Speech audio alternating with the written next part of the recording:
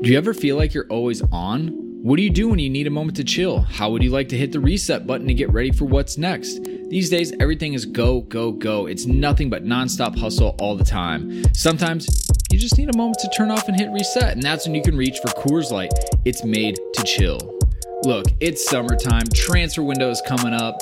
It's gonna get crazy, so if you ever just wanna, again, take a step back and relax, read the transfer rounds, read the gossip rumors, grab a Coors Light. It'll be perfect companion for all those transfer merry-go-rounds.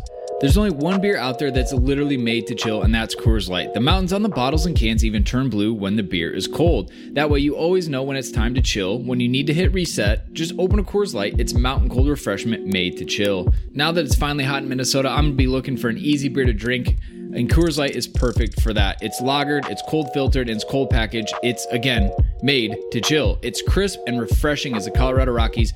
Perfect for a moment to unwind. And so when you want to hit reset, reach for the beer that's made to chill. Get Coors Light in the new look delivered straight to your door with Drizzly or Instacart. Coors Brewing Company, Golden, Colorado. And, as always, celebrate. All right, so you're listening to this podcast right now, London is Blue. And guess what? We host our podcast on Anchor.fm. That's right. If you're looking to host your own podcast, this is the easiest free way to get started. This got a content creation tool, allows you to record and the podcast right from a phone. That's right, don't even need a computer, but you can do it there too. They'll also help you distribute it, which is probably the most challenging part. You don't want to have to mess with that. They got you covered. You can get it right on a Spotify and Apple Podcasts, as well as any other place podcasts are found. And you know what? You can monetize it too. Make a little cash for sharing your great content with the world. It's everything you need to make a podcast all in one individual place. So you know what?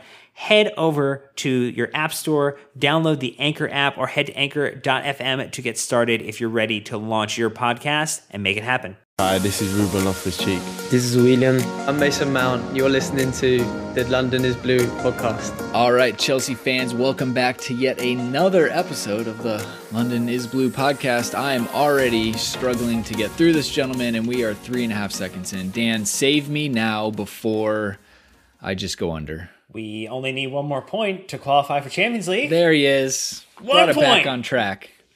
1 point FC. Isn't that what we've been calling ourselves all season? 100%. Well, as always, Brandon joined by Nick and Dan. But we've got Amity coming along for this ride. I know that we agreed that we'd only have you on for wins, but I tell you what, surprise, we do not have a win tonight to talk about. Emotional support required. Yeah. So happy to be back on. I'll take it. I'll take what I can get, guys. It's we really Brandon appreciate those. I thought Brandon was going to pull a Chappelle line there that I will not name. All right. For the children listening. So let's just get through this. We'll tighten this up a little bit. So Patreon, a huge thank you to Trevor, Brian, and Joey, who all joined up and have been on the server. Group therapy in session on Discord in the Matchday Madness thread. You and 250 of your closest Chelsea friends and access to us as well. No Apple Podcasts this week. We'll give Dan a break. And then lastly, check out us on YouTube. Amity has a sick Anderlecht kit on. I just have the boring old track top. Nick repping the OG t-shirt. OG. Look at this thing. Oh, man. If you have one of those, you've been around. This is 2016 vintage, baby. Yeah, and then Dan's got the brand new kit, so there's that too. So spoilers on that one, but it does look quite fantastic on you, sir. Well done. Thank you. Here we go, though. It is a match review of Liverpool in the Premier League at Anfield with fireworks unnecessarily. Liverpool 5, Chelsea 3. If my biasness comes out in this episode and you don't like it, my handle is at BB Busby. We can chat. Here are the goals brought to you by the Fifth Stand app. That is the official Chelsea FC app. Great interviews, great insight. And if I'm being honest, they really don't hold back when they write their match reviews. So I'm kind of enjoying it. So over to you. Chelsea arrived knowing that avoiding defeat would ensure qualification for next season's Champions League. Here come the champions. Chelsea being gracious guests by applauding them onto the field.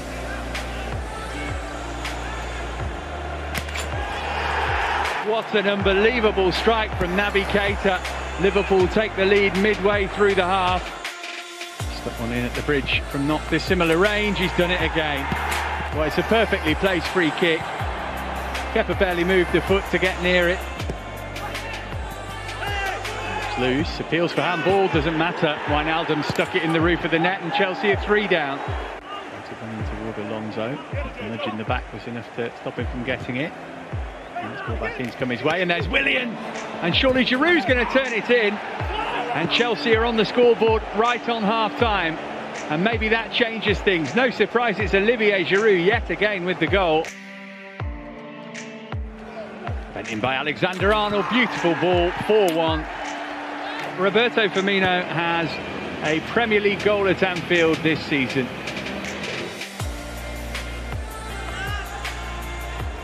Pulisic, he's through here. He's got Abraham waiting for the tap-in, and there it is. And the substitutes combine to immediate effect. That's brilliant, absolutely brilliant.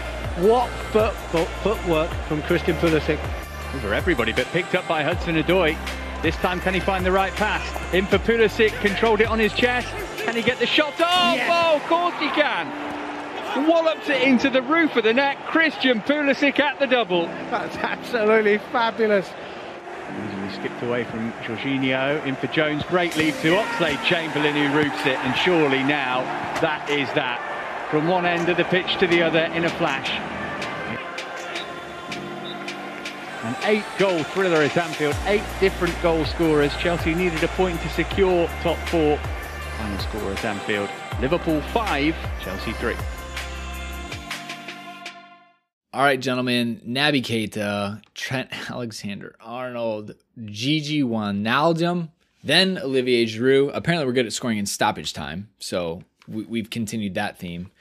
But then when Firmino, can you believe that was his first goal at home this entire season? Like, of course it was. It happened to us. Second headed goal of the season, and both were versus Chelsea. Oh, So you're welcome, Liverpool. Yeah. Then the subs came on. Tammy tap in after a hell of a run by Christian, which we'll talk about.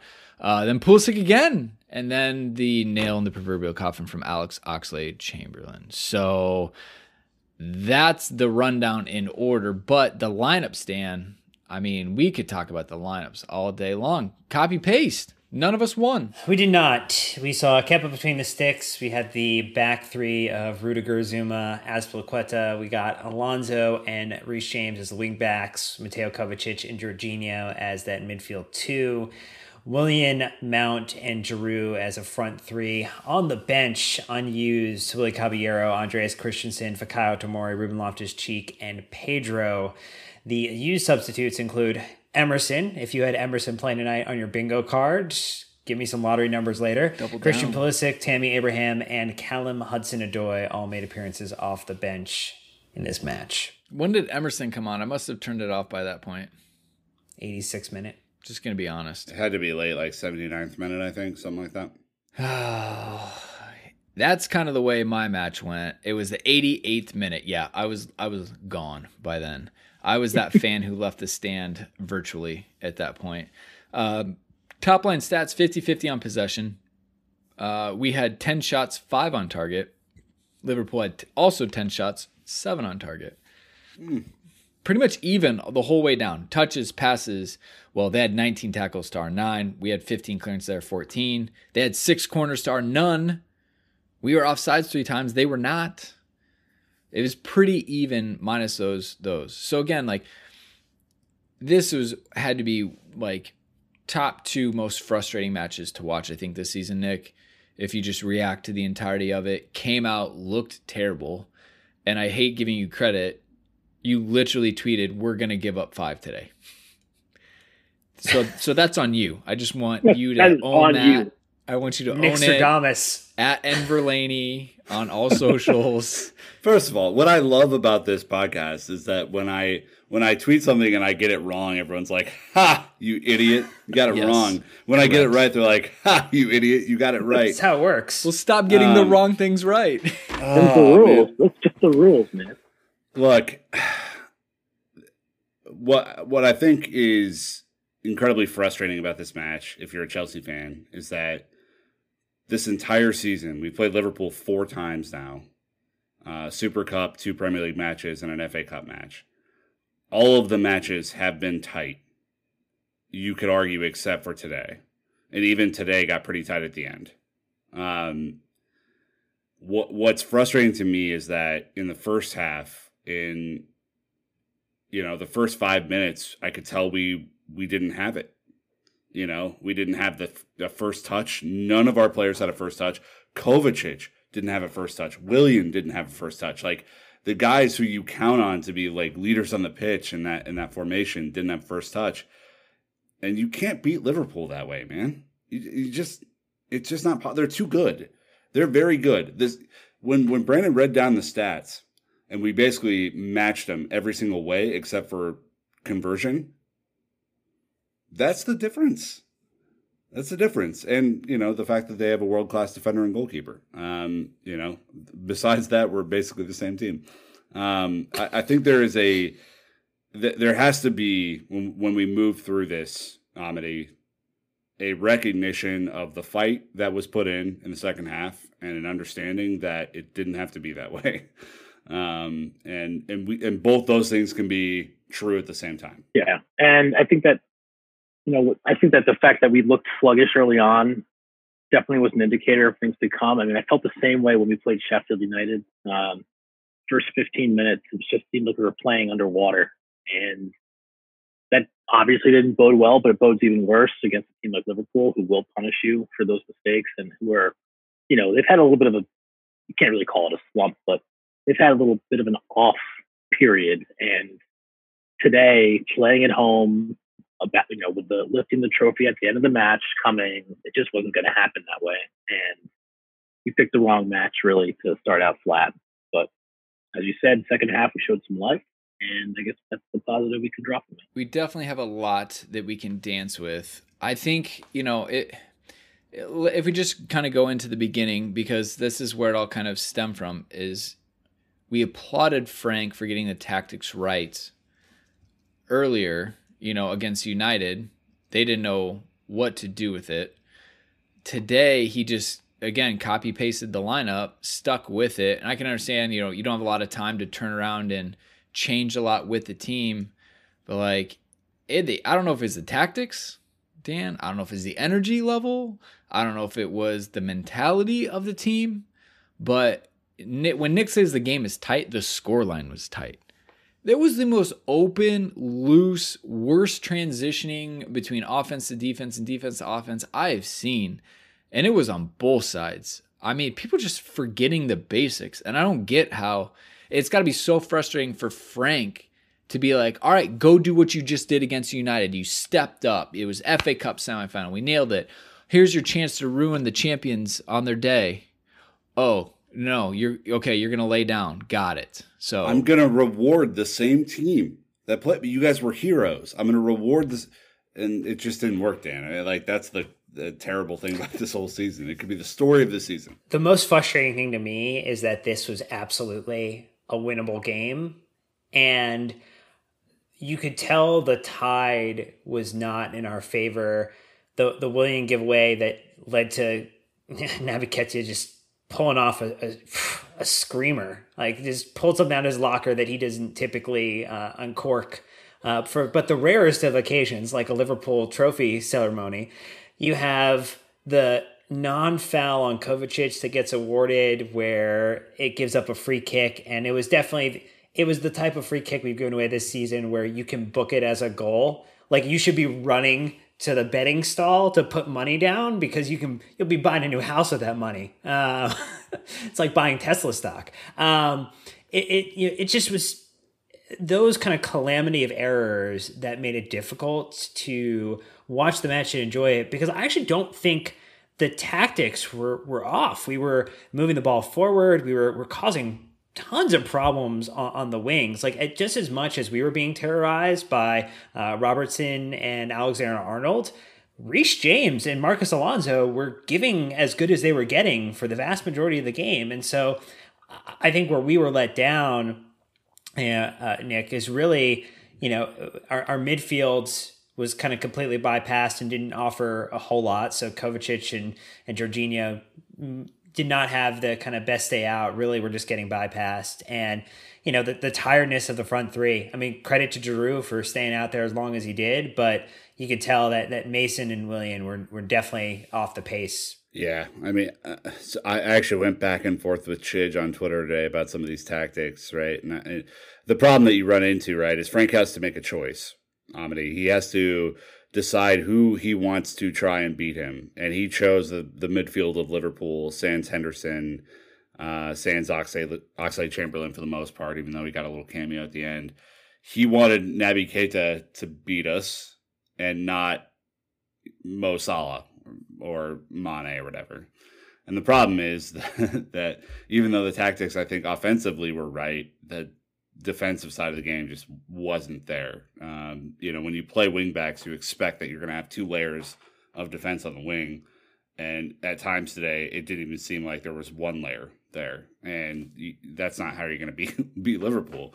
Reece James, on the other hand, going forward, Akers, he's never had more space. He could have built a house in the area that he had on the right-hand side. Same with Alonso on the left. And they just really couldn't convert it. So it was tough break for Lampard there. Yeah, and kind of building on what you just said, I think if you would ask Klopp if he would rather go toe-to-toe with us crossing and them crossing, I think he would have taken his.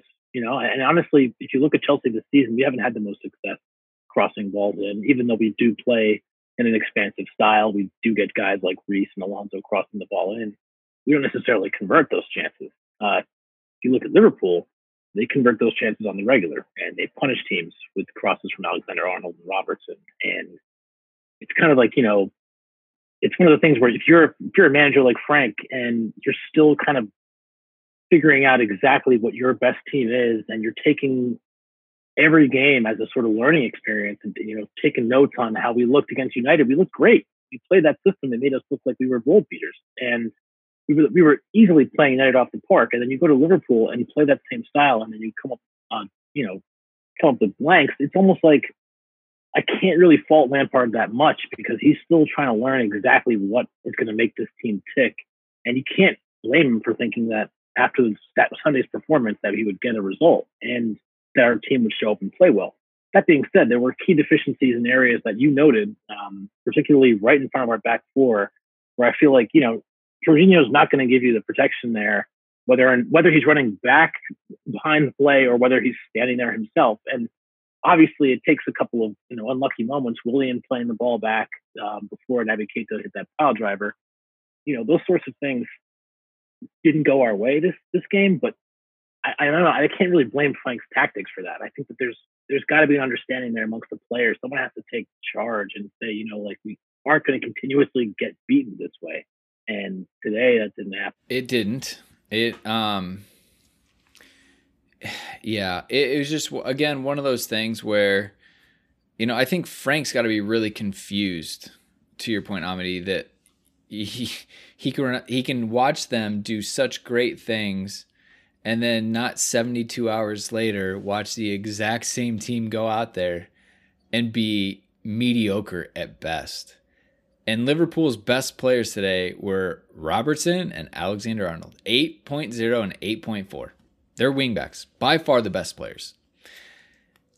Chelsea had two players above a 7. That was Reece James and Giroud, who were a 7.1 and a 7.0. Liverpool had 7 players above a 7, all on Who Scores rating. So again, that just shows you bang average on the day. Willian, who's been on fire since the restart, couldn't have had a worse day out, minus putting the ball in his own net. Mount, poor guy. His energy, the pressing, any kind of creativity, it just wasn't there. And I think we saw that, as we got into the match a little bit later. So Grant James on Twitter, Grant DeSmit, had tweeted a while ago that Lampard has changed to a back 3 to beat Wolves, Lille, Tottenham, home and away, and Man United on Sunday. However, he stuck with that shape for the following match with these results. Lost 1-0 to Valencia, lost 2-0 to Southampton, got pummeled by Bayern 3-0. And then he tweeted a few hours ago, unfortunately, I now have to add Liverpool 5-3 for Chelsea to this. What a weird, consistent inconsistency for this team. It's predictably unpredictable, right? That's Or what I said, consistently unpredictably inconsistent. Yeah. You're just taking my words and changing them. Yeah, to the right words. Yeah.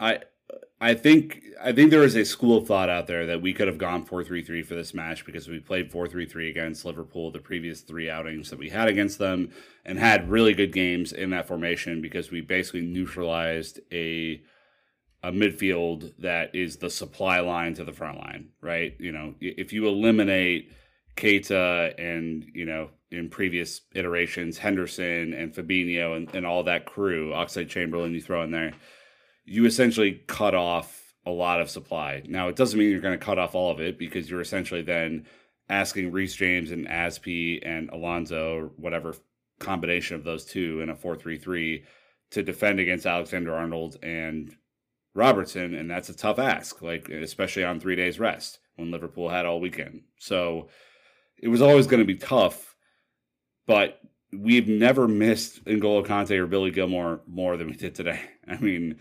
really, genuinely, if you look at what we lacked in front of, you know, their kind of movement in front of goal and all the interchange that happened, they played really well, by the way. This was not the Liverpool that was on the beach like everyone proclaimed they were going to be. They were up for this. They want to beat us. Klopp, I think, respects the hell out of Lampard, but wants to show him some stuff.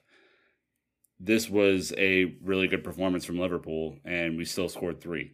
So there's an immense amount of negative you can put into this, and I'm the king of that effort. Mm-hmm.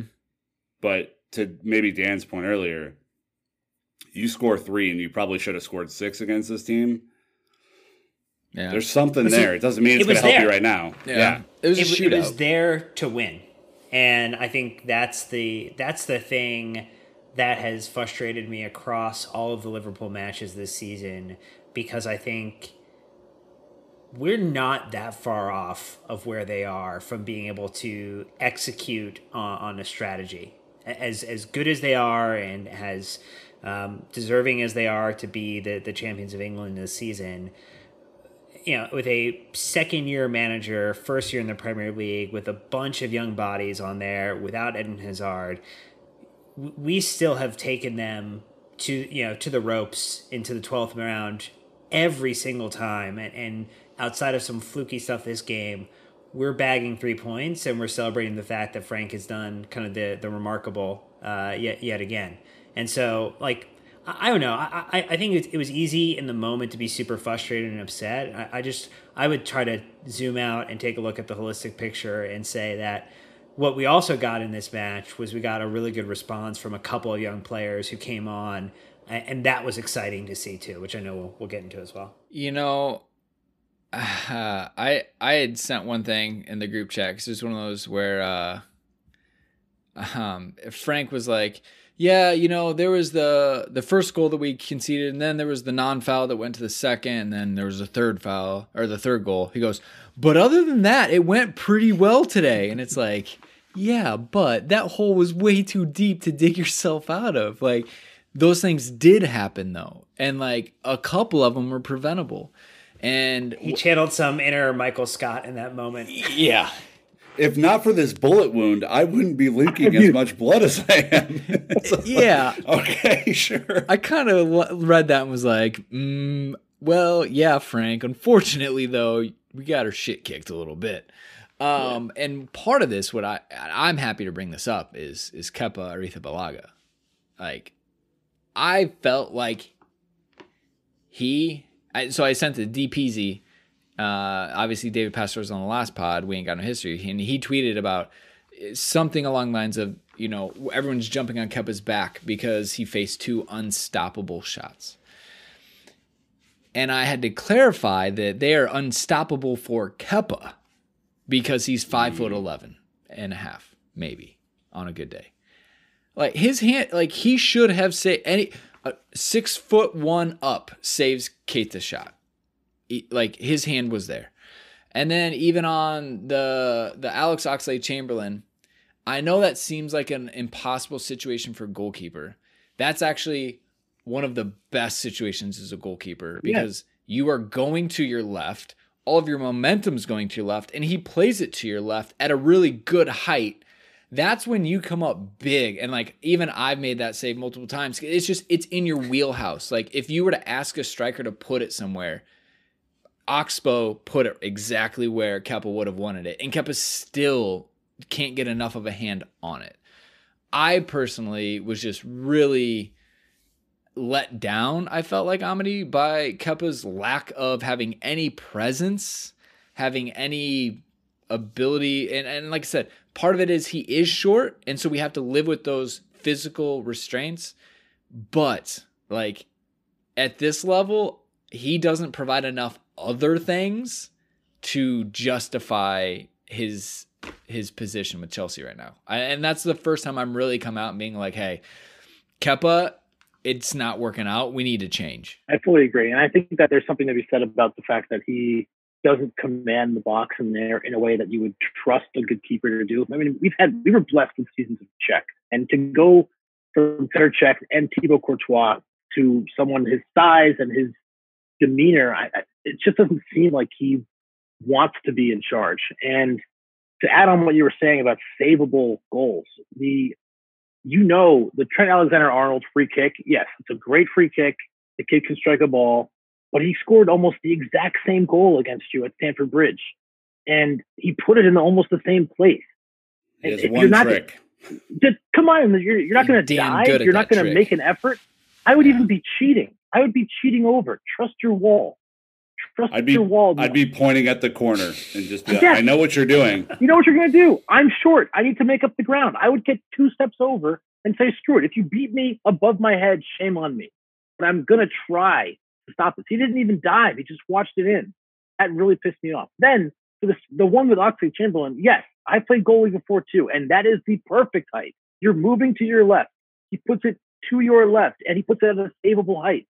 That's got to be saved, man. And there's so many goals that he's gotten a hand to that have beaten him that you feel like his wrist is made of silly putty. And I just don't like, those have got to be at least palmed onto the post. Give yourself a chance.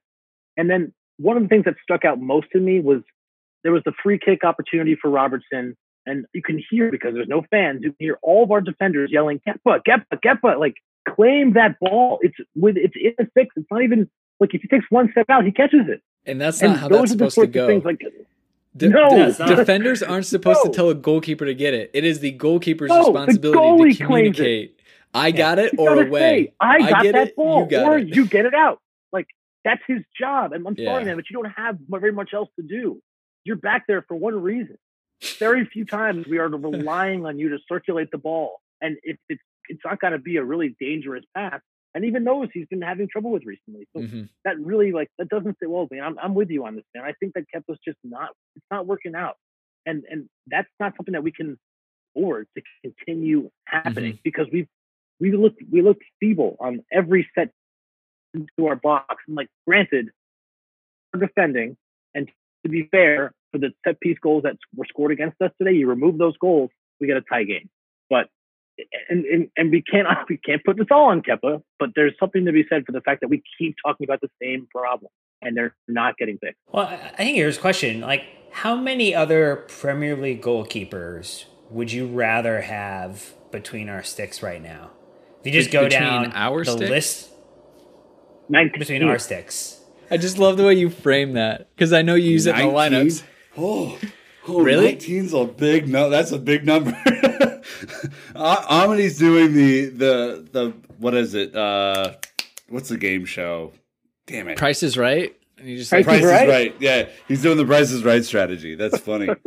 You can't go below. I mean, Foster, Dubravka, Schmeichel, Krul. Oh, Schmeichel for sure. Anderson, Ramsdale. Probably not Krul. He's just really old and not agile. I've watched him. Probably not Krul. Leno or Martinez. Healthy Martinez also has sure. 2 keepers. Martinez looks legit. Yep, Henderson. So I mean, how? But that's De the Gea? point I was going to make is we have gone. I'd rather have De Gea. Yeah, we've gone over 10 years. We've gone over a decade plus without having to be concerned about this position. And we are definitely on the other side of the grass is greener moment. And the grass is not greener over here. This is a bad place, and we need to get out of it. The 2 stats that I found most interesting were that Kepa's save percentage this season is now 52.5%, which is below the Claudio Bravo hologram goalkeeper benchmark of 53.3. And he has now let in 8% of the goals Chelsea have ever conceded in the Premier League. Okay, hold up. Chelsea been around since 1905. He's been around for 2 seasons. What? In the Premier League. In the Premier League. So 92. Okay, so we'll shorten 92 that. till now. But still, that's 20. So I'm not going to beat Amedee's rant, which was spectacular, and I absolutely love that. Well done, sir. All I'm going to add to this conversation, because I don't want to pile on the dog pile, is when you look at the other side and you look at some of the deflected, shots that Alisson had, and you look at our side, there is a clear difference between those two things, right? He's the best goalkeeper in the league, and I don't know if we have the worst goalkeeper in the league. That's irrelevant, what I think. But there's a clear difference there. The fact that we are going for a top 4 spot with some of the defending that we've done this year and some of the goalkeeping is spectacular. Like, it will be an achievement of all achievements if we're able to sneak into the top 4. Because you could see a scenario where we are fighting, bottom of the table scenarios with our defense. Robbie Earle said that, like, on NBC, we will have been one of the worst defenses to make top 4 in history, just on goals conceded. 13th most in the Premier League this season. You guys want to hear something stupid? Kepa's not even in the top 20 goalkeepers as far as saves made this season. There are teams with 2 goalkeepers that have played this season have more saves than Kepa. Okay, so these stats are not great, but... And we're done. Takes a large swig of whiskey and moves on. Honestly, here's the deal. It is... I'm thrilled with Hakim Ziyech. I'm thrilled with Timo Werner. If we add one Kai Havertz, if we add anyone else in the attack, great. Awesome. Unfortunately, if we keep this defense the way it is, whether it's the system, the style, and the personnel, it's not really going to matter because it is bad right now. This is what I will say about signings, and everybody's really juiced up, and they should be, right? Like, there's a lot of momentum in Chelsea world right now, and it's a good thing, like this, me being positive. If we kept the same attack going into next year that we have right now, sans our new signings, and we upgraded our defense, I think we could be legitimate title contenders. I mean, you have to feel good the way we played Liverpool, to your point. If they're the gold standard, like, we've done well against the gold standard. On the other side, if we upgrade our offense, we're going to have to score 7 goals a game next year to be title contenders. Well, and you have to that's score the point. first. We've conceded first way too many times this season, and then that adds then you're chasing the game. You can't even play the game plan you had. That's the biggest thing. If you concede first, it throws out a lot of things. And now you're scraping for a draw. Okay, I got a draw. Now I have to keep scraping. And then you have so much extra running when you're in that emotional sense. Energy too. Yep. Like it's a heavy burden to bear. And we were in a WhatsApp thread with Joe Tweeds, and Dan's like, "Well, I'd be happy to win 5-3 every week." I absolutely would not be happy to win. That's a hard way. That's a hard way to go about a title win. Like, it's not going to be easy. And you're certainly not going to win Europe that way, like, ever. I mean, think about our team, the team that everybody always talks about, the Carvalho, Terry, Czech, spine, backbone. We were conceding very few goals, but we also weren't scoring 8-9 all the time.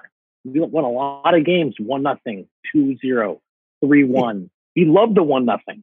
But it's okay to score 1 goal when you can depend on your defense and your keeper, because you can say, okay, we don't have to get more than 1. We get 1, we can just shut everything down.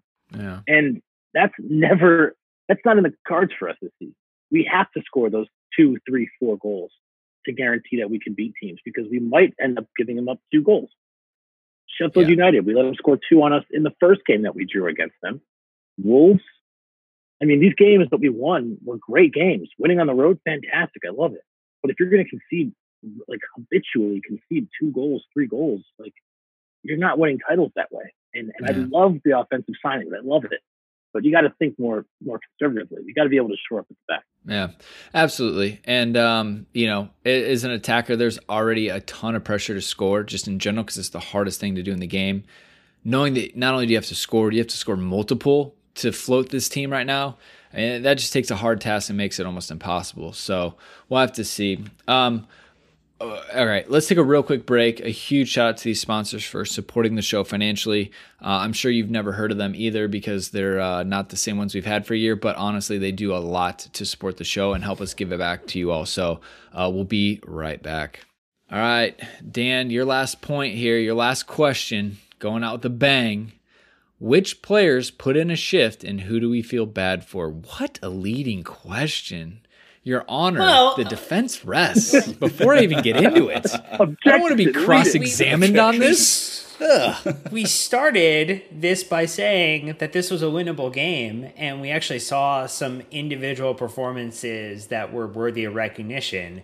And so I wanted to make sure, with all the negative emotion that we are processing through in this moment, particularly in the, from kickoff to about 15 minutes afterwards, if you were following the game on social media as you were also watching it, that we looked at the things that were really good. And I think one of the things had to be Christian's performance in this match, which just was, a shot of adrenaline to the starting, to the 11. And when he came on, I always love the soccer pitch or football pitch graphic where someone has the GOAT heat map on it, and someone tweeted that out with Christian Pulisic's heat map versus Liverpool for the 30 minutes he was on. Not gonna lie, Nick, I think that's pretty accurate. It's a pretty accurate heat map. This performance from Christian, which by the way is a substitute, is insane. We have to say, it is so hard to come on as a sub in whatever minute and make an impact, but especially in a game when you're down at 4-1. Mm-hmm. I mean, to come on and go, I might just mess around here and get myself a triple double. It just you as an American sports fan. I watch Christian as a guy who you don't want to play against in a game of pickup where you're up 8-2 because he's going to come on and make things super uncomfortable. And you're like, damn it. We're supposed to, 11 is 3 points away here. We're so close. What he did on the pitch today, Amity, was astounding. Probably you could argue his best minutes in a Chelsea shirt, even in limited minutes. He provided leadership. He provided a goal and an assist. He should have had another goal if he would have taken his, the other chance that he had. He has, I think, officially stepped onto the stage where he is going to be regarded in the same breath as your Raheem Sterlings and your Kun Agueros and your Trent Alexander-Arnolds or Sadio Mane's, whoever. Next year, the expectation is going to be for him to produce at this level because he's shown that he can do it.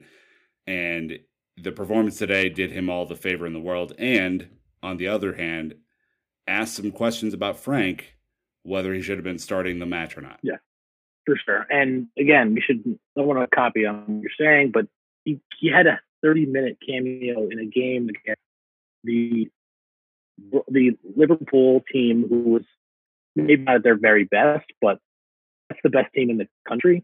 They're currently the best team in Europe. They're obviously full of world-class players, but the way, if you're listening to the English feed, Jamie Carragher, of all people, was saying this kid's a superstar. He's going to push on. He's going to get better. We're starting to talk about him in that same bracket, in the Raheem Sterling, and the Kun Agueros, the people who you expect to perform and who do. But one of the things I want to talk about is just the first time he drove at their defense. He took the ball up maybe 10 yards off the half line, and he is facing 4 players.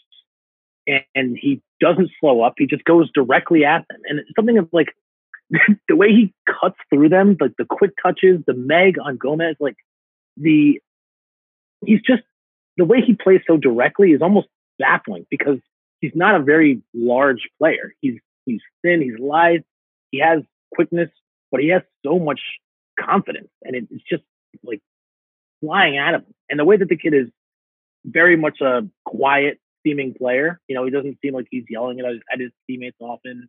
Doesn't seem like he's the most vocal, but he produces. He talks with his feet. And the 30 minutes he put in today have definitely, in my opinion, been the best I've seen from him. The way he changed the game, the way he lifted up the team, and the immediate impact he had, it does beg the question, why wasn't he starting? But I feel like, when we didn't see him against United, I thought, okay, he's saving him for Liverpool. But I think that they said he had picked up a knock in training. That's why he didn't start the game. But, it almost is better, in my opinion, that he didn't and came on and made such a great impact. I mean, personally, it would have been much better if he weren't on 4-1 when he did. But, honestly, every time I watch him, he gets better. And this restart has been his sort of coming out party, because yes, when he didn't starting every game earlier in the season, everyone was, especially in the American media, was asking questions, what's going on? Has Frank told him what he needs to do to start, blah, blah, blah, blah, blah.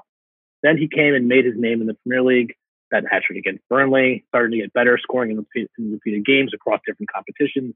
And then the injury, and everyone was like, damn, well, maybe we won't see the best of Christian Pulisic this season.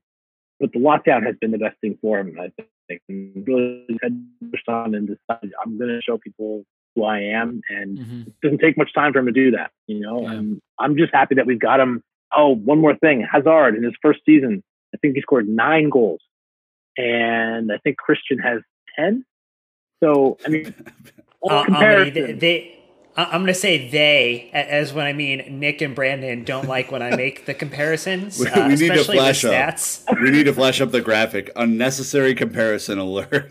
I was just going to say, I don't want to compare Eden Hazard and Christian Pulisic because I don't think they're the same kind of player. However, they're not. Nope. Yeah. For all the people saying, "Oh well, will he fill those shoes?" I don't think that's possible. I think they're very different size shoes. But what he's done this season definitely, at least in my opinion, should silence the doubters, and it shouldn't be a comparison that we need to make anymore. He's his own player. He provides something different. When you have 20 goal and assist contributions in a season, as any type of player, particularly your first season in the Premier League, where you also were out for a sustained period with injuries, also dealing with the fact that the restart has made a lot of players who were good not look good because they've had to reacclimatize.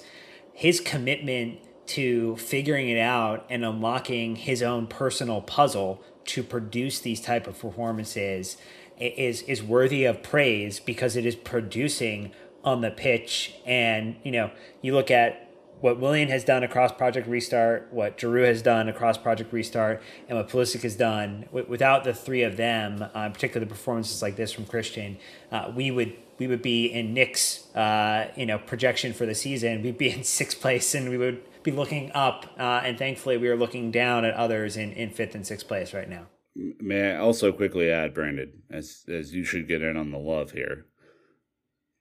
If Christian had played as many games as Mason Mount, he'd approximately have 28 goal contributions this year. Just given the amount of matches he missed through injury and all the production that he's put through. It's only 8 more than he has right now, but you think about those 8, right? And what those 8 could potentially do for us throughout the year. And you look to next year and you hope that he stays healthy because he's going to get hacked a lot. There's a certain excitement that I feel there, and I'm proud of him. I'm so proud of him for stepping up. The thing that I'm most proud of today, Brandon, is that when he scored his absolute banger, which was, we need to put it on a record as an absolute banger, he was the guy showing leadership to me as a casual observer on TV, saying, "Come on." Mm-hmm. Come on, everybody. Like, they can't touch me. Come on. Like, and it was that kind of confidence that I think is, to me, just so impressive. It was a get off me. You can't touch me. Let's go. John Terry-esque confidence after he scored against Everton, I think, as Dan said in our pre pod.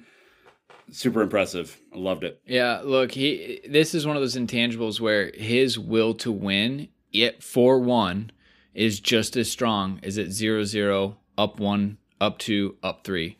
And he could care less what the score is. He's going to do everything in his power, and he's going to hold his teammates to that same standard to get it across the line. And he damn near did it. Squawka tweeted Christian Pulisic's games by numbers versus Liverpool: 100% passing accuracy, 100% take-ons completed, 3 shots, 3 of 3 take-ons, as we said, 1 goal, 1 assist, electric in his 32 minutes on the pitch. I think Arlo White said he was on the pitch for a minute 53 before his assist went in. And that assist went to Tammy Abraham, who now has his 17th goal of the season. Not bad for your first season in the Premier League. 15 in the Premier League, 2 in the Champions League. He is now the highest scorer in the Premier League for Chelsea.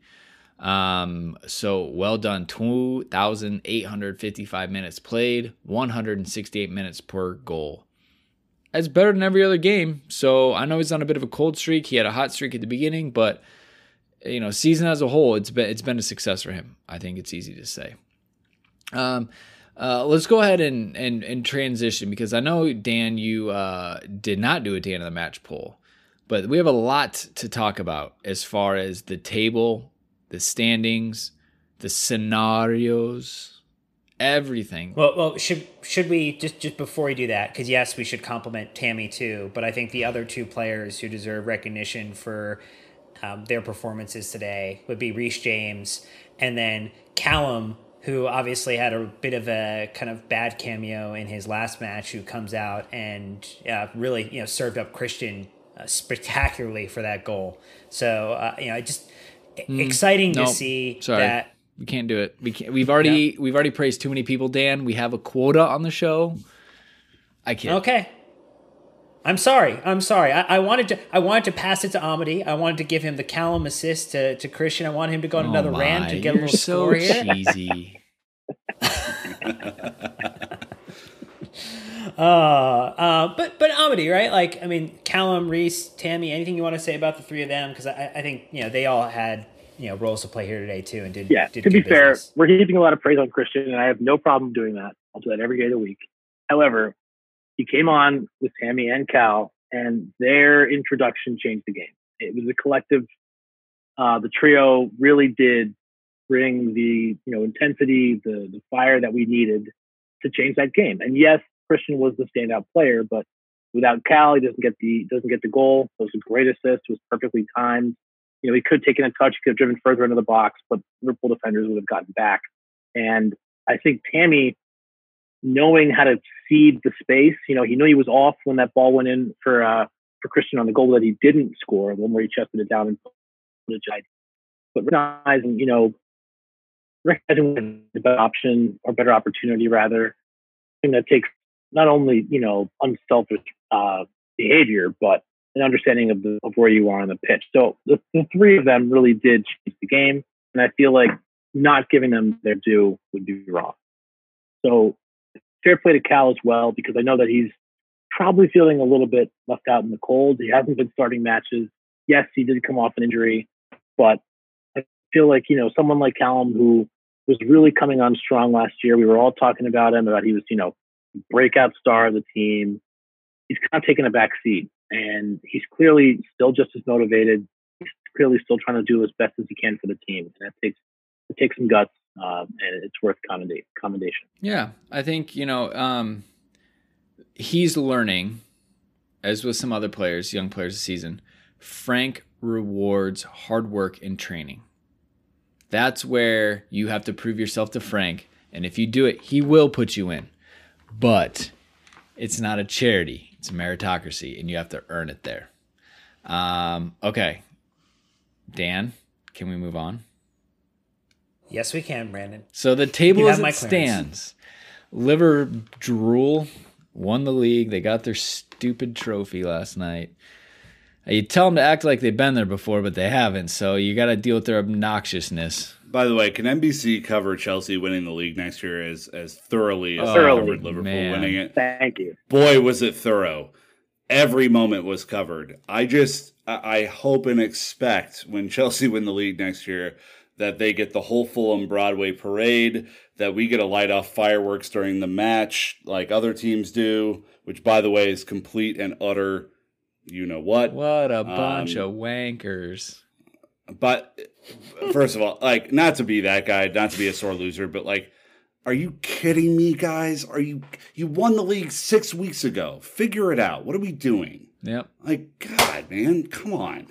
I want a thorough representation of all the accomplishments that Chelsea achieved next year. I want every single goal scorer to have an interview. I want a youth academy prospect who has never played a game to be in the trophy celebration. Like, look, they can do a great job. We know it. NBC does a phenomenal job. I just want it to be around Chelsea. That's fair, as you would expect. Man City in second on 78 points. They've clinched top 4. Manchester United ? In third. That's a weird thing to say. 63 points. They've jumped us on their massive advantage on goal differential. Chelsea dropping to 4th, also on 63 points. Leicester City in 5th on 62 points. Wolves 6th on 59 points. So Wolves are out. Mathematically, Wolves are gone. It's Chelsea, Manchester United, and Leicester City. Manchester United, like, you couldn't draw this up any better for the Premier League, honestly. Manchester United and Leicester play each other the final match of the season, and Chelsea and Wolves play each other in the final match of the season. Wolves trying to draw Chelsea down to Europa League with them. Leicester and United trying to kill each other off to stay in the top 4. It's gonna be weird. Leicester City are plus 28 goal difference. We are 13. So goal difference does nothing for us whatsoever in this fight. So Dan, number cruncher, you've got some probability. I think we even received a handwritten tweet of these scenarios. So go ahead and start with the probabilities and give us some of that false hope. Well, the 538 probabilities are that there's a 89% likelihood that Chelsea finishes in a 3rd or 4th position. That for United, it's 76% probability, 3rd or 4th position, and then Leicester is 35% probability. So, which I think in general aligns with some of the form that we've seen across these teams. The tweet, which I don't have the individual who tweeted it up. However, what I will say is that they drew out the fact that it just boils down to this. Chelsea win, we're in, and we don't have to worry about any other result. Chelsea draw, and we're in, and we don't have to worry about any other result. Chelsea lose, that's where the weirdness starts to happen, and then there are 2 scenarios where we would get knocked out of being in a Champions League position next season. So clearly there's no emotions in probability and statistics because I do not feel 89% confident, Amity, that we are just going to coast on into Champions League. No big deal. Yeah, no, I don't feel that at all. And as much as I like being in charge of our destiny, I mean, the idea that we're going to rely on Leicester or United to have a favorable result to get us in is not something I'd want to think about, honestly. And I don't think Frank's going to think that either. He's definitely not telling the team, just go out there and try to get a win or a draw. But if the worst case scenario, United beat Leicester, whatever might happen, maybe we can get in that way. He's not going to say that. He's going to say, go out there and try to win the game. We want to win the game. We're playing at home.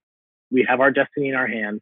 This is, for maybe for better or worse, one of the better scenarios we could have had, where we get to decide if we go and play European football next year in the competition we want to be in. And obviously, it's not a knockover team. Wolves are good.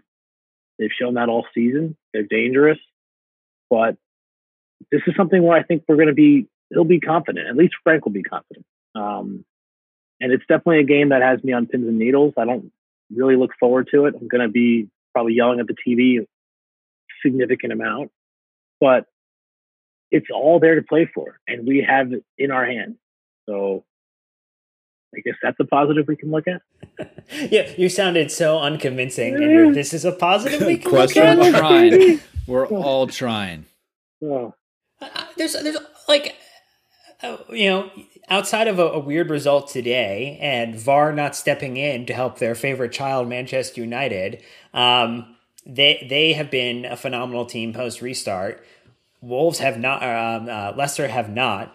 So in my mind, like, I don't know. We will either draw, but most likely win, because again, Chaos Chelsea 2020 is gonna chaos, and we're gonna do what everyone thinks isn't gonna happen. So we think, well, I might draw, I might kind of eke one out. Somehow we're just gonna go and smash Wolves. That's just gonna be what happens. And then United are gonna do their thing. They're gonna get 3 penalty bingos. They're gonna win the game, and we'll be in European football in the Champions League next season with Manchester City, Manchester United, and Liverpool. And because that's honestly, I don't know, if I'm UEFA, I'm nudging the FA and being like, hey, what can we do to ensure that the best teams are back in here? Because I don't think they want the Leicesters and Wolves in Champions League. No way. Just thought. No way. Bigger stadium. Conspiracy FC. It's coming. Yeah, bigger stadiums, bigger audiences. You get it figured out. Look, from a therapeutic standpoint, I think we did pretty well. Nick, your hair's disheveled, your glass is empty. Look, you'll be shocked to understand that I am not confident in our final day performance, and in fact, I see a really dramatic scenario where Leicester have an open door now because United drew today against fucking West Ham. They were fighting for security. So. It's better that United need to go out and think that they have to win. Like that is the better thing. If they had won this match versus West Ham and they could kind of think that, okay, we can cruise, we don't have to actually go out and play, that would have been the most dangerous thing for us. Like right now, a United team that has to be concerned that if they lose, they don't go back to Champions League, that's way better for us. But again, we own our own destiny. Just go beat Wolves. Yeah, that's all we got to do. The Wolves that we played at the beginning of the season is not the Wolves that we are going to play on Sunday. Not the same. They are a dramatically different outfit. They're iffy. And look, they've lost lost, win, draw, win. So obviously they're undefeated in 3. But I'm just saying, like, it hasn't been perfect for them. They were firmly planted in the top 4 race and have fallen off. So the question is, can they remotivate themselves, if that's probably not a word, to get up for this game when really nothing changes for them? I mean, unless they probably don't want Tottenham jumping them, so they go to 7th. Well, they're guaranteed Europa, right? I mean, so that's what I'm saying. Is like they don't have like a massive amount to play for, but I think it's just Nuno Espirito Santos is going to expect them to go do some business. You just hope, right? We're just trying to be as optimistic as possible that Wolves throw in the towel and let Chelsea run. We're just not ready for that because the way this restart has gone, nothing has been straightforward. We've lost to the teams they're supposed to beat. We're beating the teams we're supposed to have lost to. And then you go out and we can't put 2 results together back to back. I mean, that is the summation of the restart for Chelsea. The only positive thing I have to say is, like, if every other result is in question, then we should be on a win for this the next right one. Like, yeah, that's the only beat the team you wouldn't expect to. Yeah. All right, Amity, thank you so much, man. It's always a pleasure to hang out with you. We've had you twice on, I think, kind of recently, which has been fun. So thanks for spending some time with us. Of course, guys. Always a pleasure. Love it, awesome. even if it's talking about a loss. I know. Make sure to go follow Amity on the socials. We'll have links in the description below. Dan and Nick, thank you again, as always, gentlemen, for being the troopers you are in the good times and the bad. But listeners, doesn't matter. Without you, there's nothing. So we appreciate you listening to the end. Go check us out on YouTube. A lot of fun watching us react to each other. I think you'll enjoy this one. But that's going to wrap us up. We will obviously be here for a huge episode match review post Wolves. We'll be back before that with some previews. There's a lot riding on this one, Chelsea fans, so jump in our Patreon Discord, write it with us. But that's a wrap. So until next time, Chelsea fans, you know what to do. Keep the blue flag flying high.